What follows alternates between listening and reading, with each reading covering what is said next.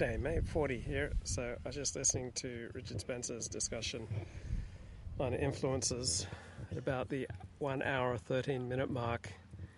He says that when Elon Musk takes over Twitter, nothing will change. Nothing will change. I mean, Richard is tremendously entertaining. Now I appreciate that. He's a compelling character. And let's have a look here at the Sydney Harbour Bridge. Man, my iPhone's not reacting as smoothly as I hoped. Anyway, he says when Elon Musk takes over Twitter, nothing much will change. I don't think that prediction's going to hold up very well. I mean, Elon Musk has already laid off half of Twitter. Content moderation has been trashed. Richard believes that Elon Musk is essentially a con man. Alright, there's the Sydney Harbour Bridge. I've been walking around the bay, trying to go from Circular Quay and the Opera House, seeing if I can make it to, Rose Bay, Watson's Bay. I've walked about 8 miles with lots of periodic takes to offer my punditry. But, I mean, Richard says that Elon Musk is a con man, and I'm not denying that there may be elements of Elon Musk's operation that is a con game.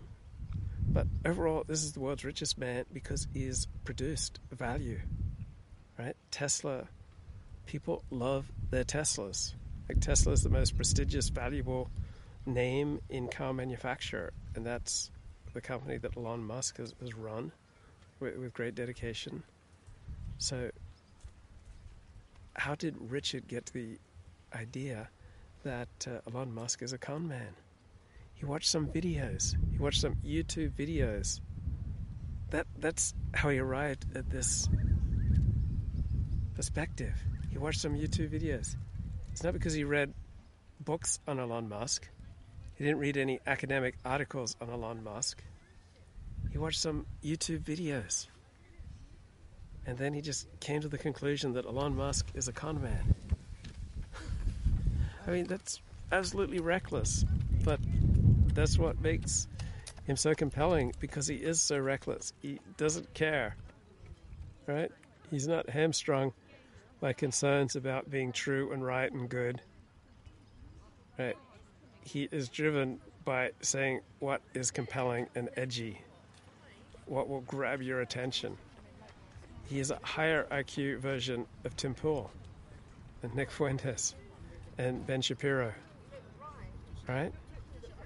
It's an attention-seeking, drama-seeking, theatrical presentation, which I find tremendously, compelling. I enjoyed listening to Richard, but it's just absolutely reckless, right? To state Elon Musk Twitter is not going to change. When Elon Musk takes over Twitter, it's not going to change. That Elon Musk is essentially a con man. That his whole empire is based on lies and deceit. And that pretty much all his businesses are just con games. And he comes to all this based on some anti-Elon Musk videos on YouTube. So not based on books, not based on academic articles, right? Not based on insights from people he knows and trusts. He watched some videos. I will state definitively, obviously, Elon Musk Twitter is going to be dramatically different. It's already dramatically different. Elon Musk didn't get to be the world's richest man by being a con man. Right? There's substance there.